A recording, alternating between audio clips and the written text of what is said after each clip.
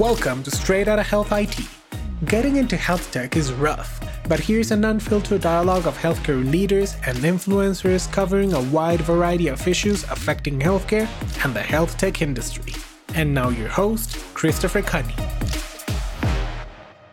Hello, everyone, and welcome back to another episode of Straight Out of Health IT.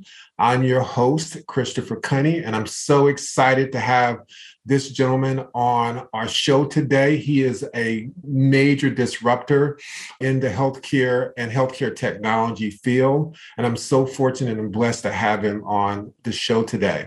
Let me introduce you to Dr. Jeff Cohen. And before I bring Dr. Cohen on, let me take a moment just to give you a little bit of his background. This man is just an amazing human being. Dr. Jeff Cohen is a serial disruptor and entrepreneur in the medical and life sciences fields. With more than 4 decades as a practicing urologist with a specialty in oncology and several years of serving as president and CEO of a 500 plus bed hospital in a very high needs community, Dr. Cohen has provided leadership over one of the largest integrated delivery health networks in the nation. This experience has given him a 360-degree understanding of the economic, clinical, and social issues that are impacting American healthcare. As a physician, he's also developed and introduced several technologies and procedures into the field of urology and has transformed modern medicine with these new techniques. He has his name on more than 30 patents, which have also had not only applications in healthcare, but also in the fields of defense and security. Now, in addition, as a private practice owner and a hospital administrator, he's piloted and scaled approaches to healthcare that create economies of scale and increase skills in the field of the endeavor in healthcare. And then as an entrepreneur and venture capitalist, he's also helped technology and life sciences startups to develop and bring to market technology solutions that increase outcomes within the communities that they serve. Today, Dr. Cohen leads innovation and community health for Allegheny Health Network through the Alpha Lab initiative, where he's actually creating a model to breathe new life in closed core community institutions to support community needs and drive economic growth. He says disruption has uneven consequences. Through his leadership at Alpha Lab, they are working to make sure that the disruption underway in healthcare not only creates new value, but also uplifts the communities left in the wake of change. Dr. Cohen's work and passion centers around leading the transformation from a sickness system to a true healthcare system. He's not only alone in this effort, his family is deeply committed to economic, cultural support and services within their beloved city of Pittsburgh. And they participate in several philanthropic organizations that support the continued progress of that community. Dr. Cohen was certified by the American Board of Urology. He received his medical degree from Syracuse Upstate Medical Center. His education also includes an internship and residency training in surgery and urology at Case Western Reserve University Hospital of Cleveland, and a fellowship in urology and oncology at the University of Texas MD Anderson Cancer Center Institute. Finally, Dr. Cohen has received numerous honors and being highlighted as one of the best doctors in America, Northwestern region, and the best doctor in Pittsburgh, according to Pittsburgh Magazine. He's also been featured in a Modern Healthcare magazine, Becker's Hospital Review, and many other industry publications. This is an amazing individual who has a track record in leadership and innovation in our industry, and I'm so happy to have him on the program. So join me in welcoming Dr. Cohen to Straight Out of Health IT. Dr. Cohen, how are you doing today? I'm good, Chris. Sounds like I was at my own funeral, the way you just said. Well, man, I tell you, you've got an illustrious career, and you have definitely been a thought leader and a change agent in our industry, which is quite honestly so needed right now. And I want to go ahead and jump into this because I know we only have a short period of time. And already, as we discussed, I know I'm going to have to bring you back. There's no way I can cover all the questions I want to ask of you today. But we're going to try to get as much in as we can before we have to shut down. So first and foremost, tell me a little bit, or tell our audience a little bit about your journey into healthcare technology. It's kind of interesting to see someone with your background who obviously was a practicing clinician, but also saw a tremendous amount of value in how technology was impacting healthcare, and then chose to start to provide leadership and insights into that part of the industry as well. So give us a little rundown about your journey into space.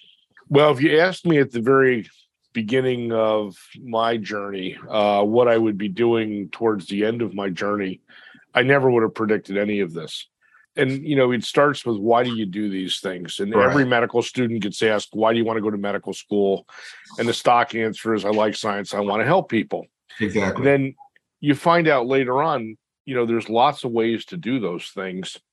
And the curiosity that I had as to how do things work and why do things do what they do led me down a lot of different paths. And, I credit my parents, and there was this nun that was really important to me growing up. And you can't be afraid. So first of all, you got to give her a shout out. What was her name? Her name was Sister Mary Jean Ferrier, and she was the hospital administrator for this very small hospital in my hometown of Port Jervis, New York.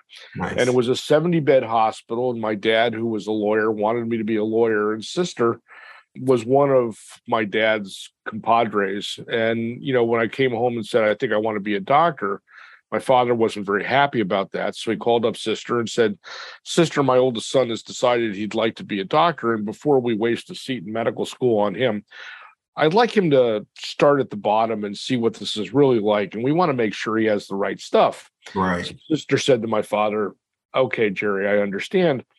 I walked in the first day. I looked like the good humor man as an orderly. They took me up to this patient room, and it's a 70-bed hospital, and it's a small town where everybody knows everybody. Exactly. And the whole thing was set up. So I walk in the room with the male nurse, and he teaches me how to give a bed bath. Right. But I'm 17 years old, and even at that point, I recognized the guy in the bed wasn't looking real good. Mm-hmm. So Paul was showing me how to do this, and we get through the bed bath. He says, Jeff, when you want to wash their back, you put one hand on their shoulder, one on their hips, and you roll them towards you. Right. And Paul says to me, Jeff, why don't you roll him towards you, and I'll wash his back. I rolled the guy to me, and he died. Oh, my God. The first patient I had ever touched, killed, and experienced death. Exactly. Trial by fire, right? So it's Catholic Hospital, St. Francis Hospital of Port Jervis, New York, and you learn that the toe tag goes on the right great toe. Points out you use black ink, not blue, and you print, you don't write. And by 8:30 in the morning, I had taken my first patient to the morgue. I had no idea what a morgue was. And I came back from that, and they had me put a Foley catheter into a male and clean out a fecal impaction. And then you got to go to coffee. So in the 4 summers that I came back, the only time that Sister came to coffee was that morning, and she comes up to me somewhat sheepishly, and she goes, how you doing, son? Right. I said, Sister, it's okay. I'm good. She goes, well, are you okay? And she was exhibiting an emotion that I had not seen after that. It was called guilt. Sure. So she goes back to her office, and she calls my dad, and she says, Jerry, I got sad news for you. He's going to be a doctor. And for I tell you, man, talk about, again, trial by fire. And thank goodness, you knew what you wanted to do at a very early age, that Sister there put you through that so that you could validate that. And the Lord knew exactly what he had plans for you. So we're excited again to see that journey take place and for you to be where you are today. Thank you. Well, let's jump into some of the questions. You and I had some conversations earlier this week as we were prepping for this episode, and what was probably supposed to be a 15-minute conversation ended up being an hour of discussion that we had. So I was just thankful you took that time, and I'm so excited again to listen to some of the things you're doing and sharing with our audience about transformation in healthcare through technology. So let's jump in there. Let's first of all talk about, we chatted a little bit about the move from healthcare to health in the overall healthcare ecosystem and the need to do that. Can you offer some context around what you mean by shifting away from healthcare to the concept of health? Sure. So healthcare is the treatment of an illness or a problem to restore people back to, their baseline function so they can do what they want to do with their lives. And healthcare is the evolution of the healthcare system from dealing with sickness to preventing sickness. And in many ways, it follows the methodologies that we have that healthcare, as I just defined it, pretty much corresponds to a fee-for-service system. Exactly. You come in, you have a problem, the providers get paid for it, and that's the model that we have evolved, say, over the last 50, 60 years. The concept of health is a value-based system, or how do we keep people out of healthcare? Okay. And, the difference is, what is preventative that's going to keep people functioning and away from doctors? On a purely business basis, in the old model is that you want to do things to people because you get paid for it. Right. And I'm just talking about the financial part, not, the mission-driven portion of this. And I do want you to touch on this as well, too. There's a term, no money, no mission, right? So how do you shift away from that new model of health from healthcare and still have a viable business? So as you go through your explanation, maybe you can touch on that as well. Sure. The evolution of where we're going is going to be to a value-based model, meaning that the incentives, the financial incentives, will align with keeping people healthier. And it's very easy to fall into the trap of saying it's all about the money. They just want the money, and that's all there is to it. The answer is that we didn't have the knowledge base to be able to know what the underlying causes for many of the problems that we have and how to prevent them. And as we evolve the knowledge base, you can also see the evolution of the incentive systems, is that instead of paying people to take care of sickness, you're going to pay people to take care of health. Exactly. And similarly, as we develop information and we validate it through a scientific methodology that this is an important factor, we're going to evaluate wellness and say the programs that you have really make sense in terms of keeping people out of the hospital. So a lot of the stuff that we talk about today, they're good ideas, but the scientific methodology to evaluate them is lacking. So we're going to go through this evolution, and it's going to be generational. Exactly. Yeah. I mean, Rome wasn't built in a day, right? Right. So obviously, you have 30, your name on 30 patents over your career. And so clearly technology has played an integral part of your delivery of care. So if you wouldn't mind, share with us your thoughts on why is it important for a healthcare organization, because traditionally this hasn't been the case. Why is it important for healthcare organizations or healthcare leaders like yourself to lead the development of technology and innovation in this industry? So it's a very simple answer. We have to do better.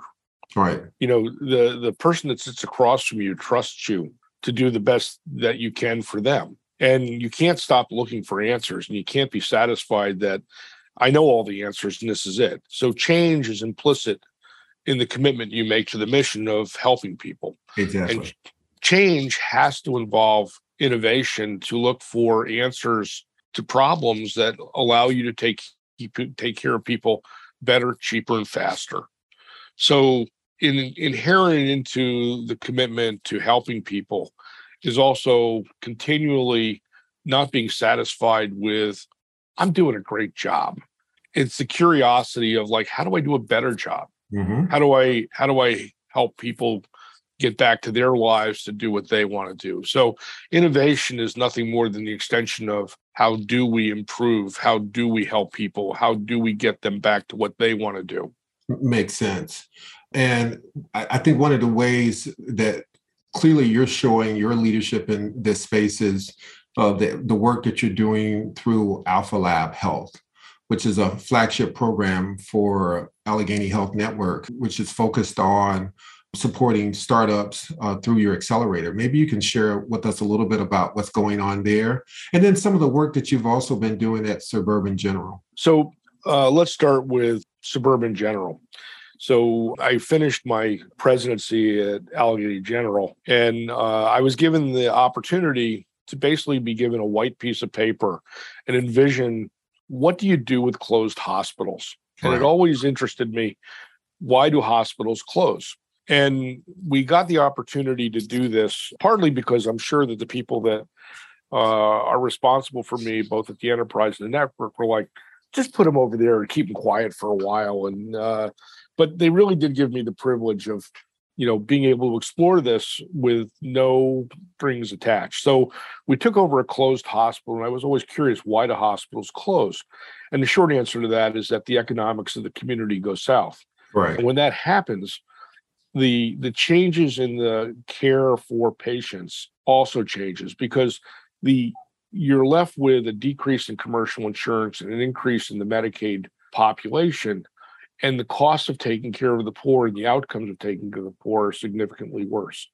So how do you envision changing the health system so that it goes from a reactive, fix the problem when it develops, to how do we get in front of these problems, which is basically what we just talked about innovation. Exactly. How do we do better? So they gave me a facility that had stopped being a hospital about 2010.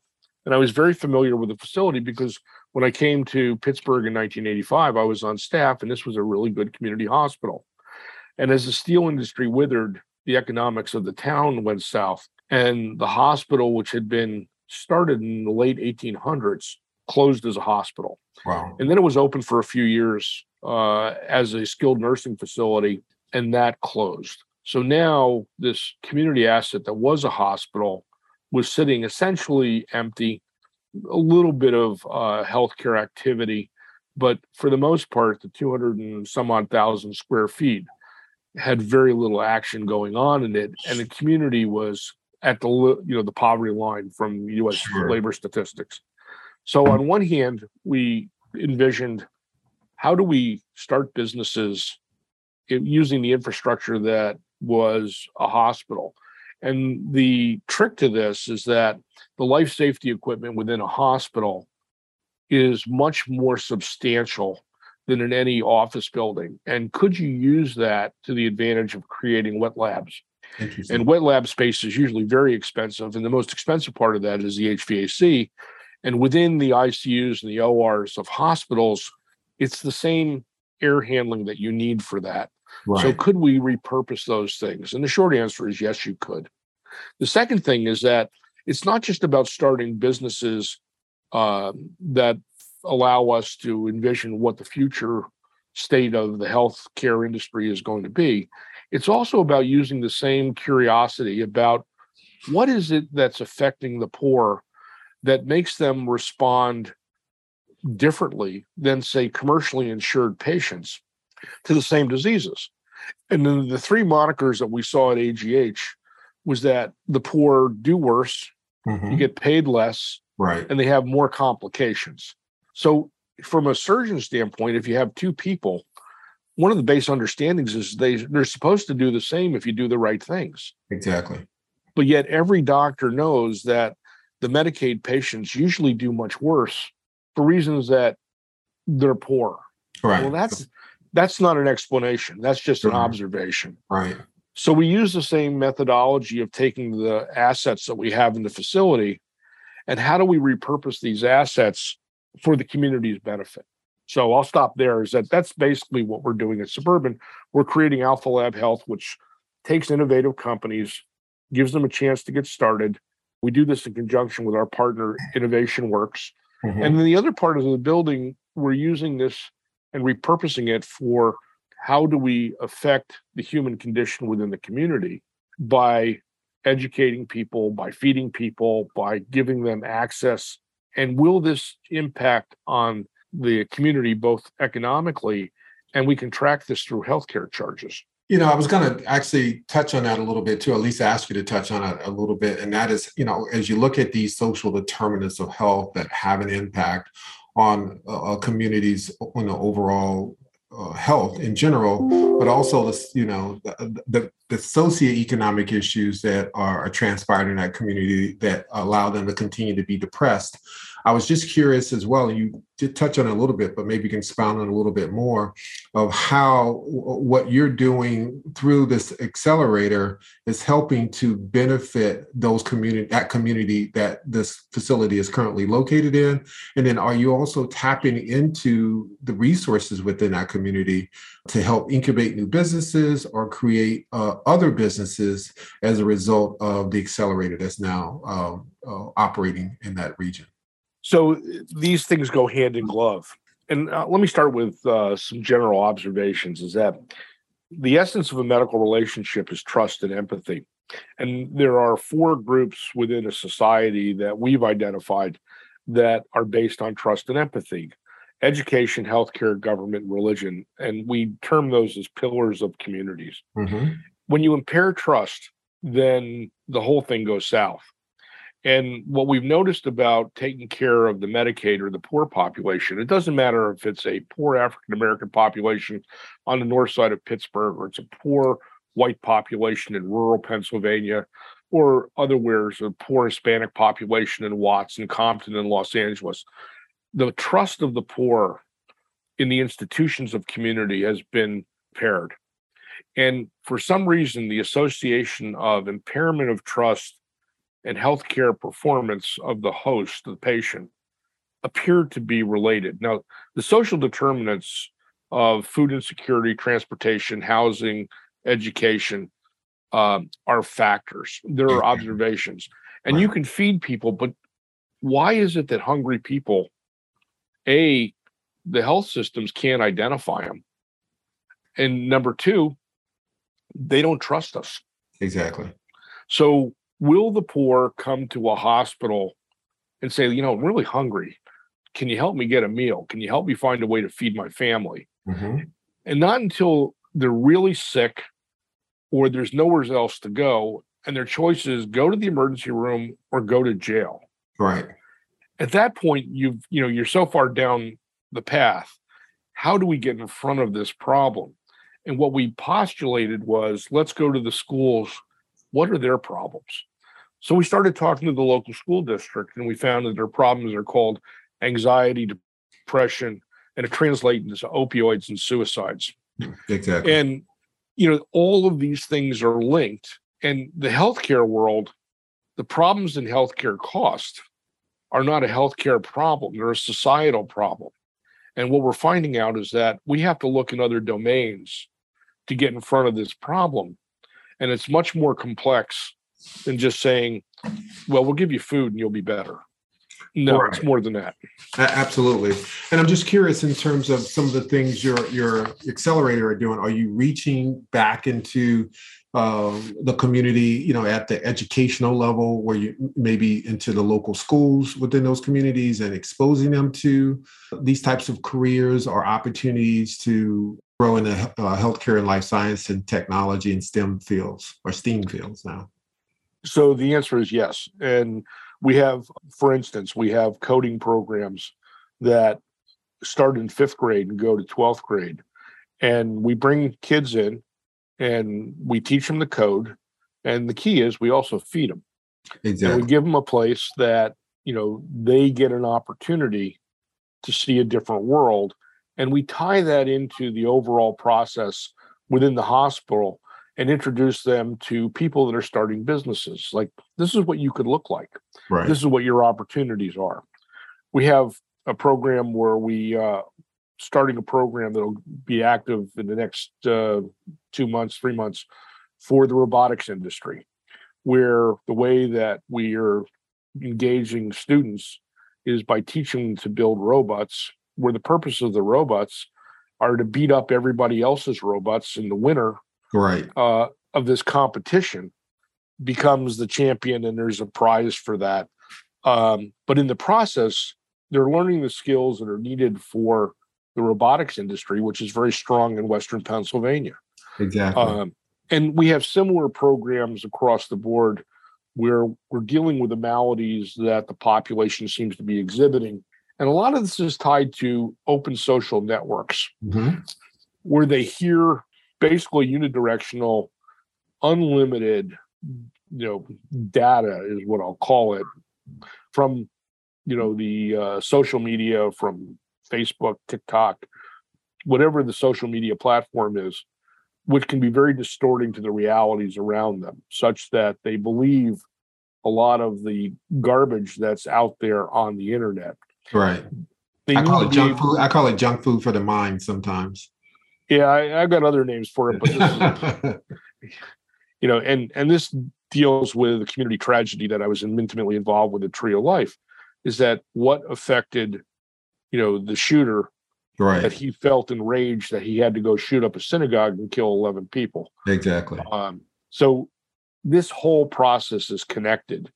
So everywhere's from the poor performance of the poor to biologic threats to the polarization of our society.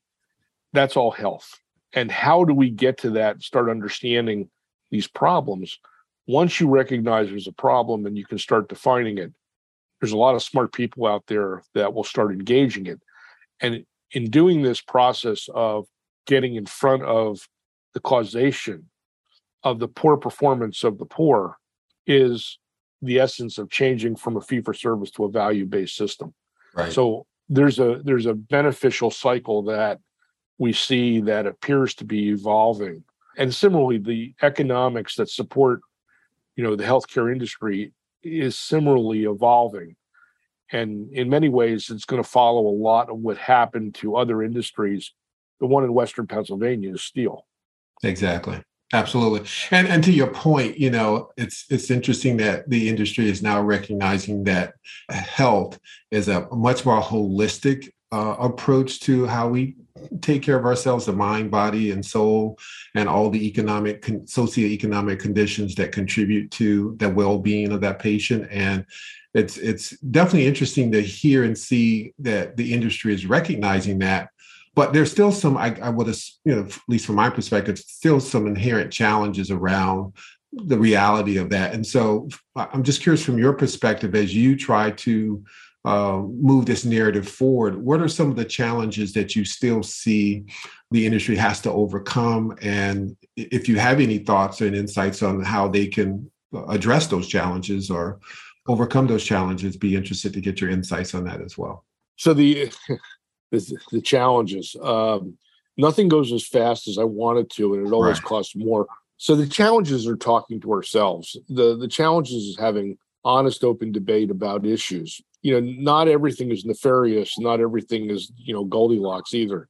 That's right. But it takes time to change. In these large organizations, change is a very difficult thing because change means that you're threatening my job, and where am I going to fit in this in the future? It's no different in healthcare than it is in business and anywhere else. Is that large legacy organizations, hospitals, insurers, all the people that are part of the health industry, they don't want to change. Right. And they don't want to change because they got a family to feed. They've got debts to pay. And it doesn't matter if you're a doctor or you're, an EVS worker. The changes are threatening to people, and the status quo, at least you know what you got. So it takes a very determined and curious soul to try and say, hey, I'm going to try something different. And the motivation for that is based on a mission. So the changes that we're going through right now are wrenching. Sure. And if you want to see a parallel, and I had a firsthand view of what happened to the steel industry, the changes that occurred changed to a 50% reduction in the population of Pennsylvania, of Western Pennsylvania. And as it did this, families were, torn apart.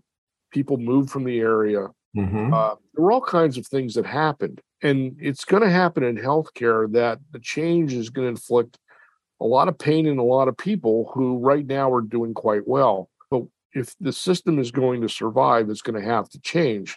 The organizations that do change continue on to meet their missions. And the juxtaposition of, companies that change versus the companies that don't would be the similarity between what happened to IBM that continues to evolve and Eastman Kodak that did not. Exactly. And it's interesting. And, I know this in the region I'm in, I still see the hospital systems in our region continuing to add more infrastructure, more beds to their facilities.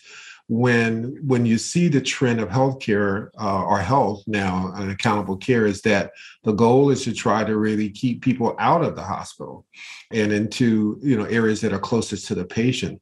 But why do you think we still are battling with that paradigm? Or one, maybe I'm just completely off base. Maybe there is a need for these additional beds versus figuring out ways to keep people out of the hospital. No, you're not off base. And, the observations are always there. The evolution of the system post-World War II was based on the unions, which the last thing they would give up would be the healthcare benefits that negotiated at the time of a contract. Right. And every politician wanted to gain votes by promoting tax-free financing for hospitals. And they could stand up and say, hey, look what I did for you guys. I got you X number of dollars. So the incentives are to continue to build because the debt structure is there to support non-for-profit organizations. And it continued, and it continues to this day. But yet the center of gravity during the 20th century for healthcare delivery was always the hospital. Right. Where the patients were, it was the distribution of information, that's where the finances were. Today, the center of gravity is the web. Mm-hmm. So, you can get your data by logging onto your phone and having a conversation, with somebody on the other side. You can find out where your appointment is going to be scheduled. You can go to multiple institutions and get whatever procedure you want. You don't have to show up at this hospital at this time, which also corresponds with the economics that go along with it. Sure. So the need for those facilities is questionable. Right. The motives for building them is also being looked at by a lot of people and saying, do we really need another $1 billion tower? Right. Exactly. Yeah. I see these monstrosities, and they're beautiful. And then you go inside, they look like hotels and they're great. But I'm asking myself, is that really is that solving the problem of health and healthcare? Or are we continuing to just double down on the existing model of healthcare today? So I'll be kind and say that it's under a lot of questioning right now from a lot of people of sure. What do you really need? Because associated with that, you have a regulatory environment and you have a lot of incentives to make these facilities as expensive as you can. Right. But you have a house and you have, a family and you have the needs. Do you build the most expensive thing you can have, or do you build what you need at the time? Well, in some cases, you may need to get a different house, you may need to add on, or you may need to put some paint on it because it's your money and I don't have unlimited resources. And in other situations, I really do need to build a new house because of the following, somebody had an accident or paralyzed, whatever Sure. the issue is. But in a lot of cases, when you start rationalizing the costs and the expense, you end up looking at this and go, why are we doing this? Exactly. And you step back and you say, well, let me readjust my expectations. One of the basic problems in healthcare is that the person that consumes the product of healthcare is not the person that pays for the majority of it. That's right. And the realignment of the pricing mechanism for the fees and the services is coming. And there's many things that are in the works right now that the early phases have started. That's why it's going to be a generational care. So how much do you want to pay for this when you're footing the bill for it? Do you really need this? Yeah. And for the provider side of this, there's lots of people that come in that, they keep coming in because their expectation is that the system is going to do something to change their life, when the answer is that's not going to happen. That's right. And are there lower cost models of care that we should be investing in versus, again, these traditional models? Right. So, like I said, I knew, the time was going to fly by in this conversation. And we literally have about 2.5 minutes before we have to end our conversation. So I wanted to give you a chance to provide some kind of a final thoughts. And I promise you will be back on the program to continue this conversation, because there's so many other questions I want to ask you as well, too. So I'm going to give you kind of the last word. And if I do have like 30 seconds or so, I've got a couple kind of fast round questions I want to ask. So any final thoughts or comments in the next 2 minutes and 16 seconds? 2 minutes and 16 seconds. We're going to go through a lot of change. And the key is not to villainize or personalize the people on both sides of the debate. The key is to honestly ask questions of like, why are you doing this and what do we need to achieve? Because the mission is too important to all of us to just trivialize it with some kind of catchphrase of this, that, and the next thing. There's real debate that needs to go on within the community as to the expectations of both the people that need the care and the people that deliver the care. Absolutely. And the people, I will say this about, my system and my hospital, Allegheny General, is that these are really decent people. These are really hardworking, committed people that for the most part are trying to do the best they can in very trying circumstances. And you're flying a plane and building it at the same time. So, stop the personalization, listen to each other, and give yourselves a chance to come to a rational answer as to where we want to be. That sounds great. Well, I'm going to leave it there. I'll hold my rapid fire questions for our next episode of when we get together again. I want to, again, thank you, Dr. Jeff Cohen, for taking the time out of your very busy schedule to share with us what you're doing at Alpha Labs, your perspective on the industry, and just your overall leadership in helping to transform the industry. I look forward to having you back on the program. And once again, thanks for being a part of Health IT.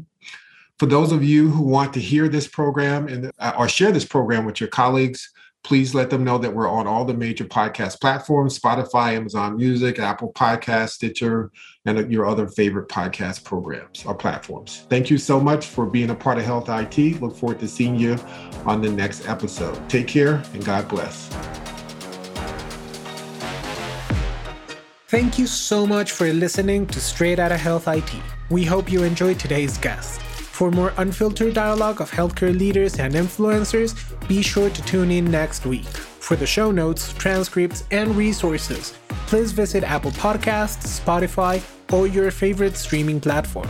We invite you to give us feedback by reaching out to Christopher Cohen on LinkedIn, just searching for Straight Outta Health IT, and you'll find us. We are constantly having live discussions about diverse topics in the industry.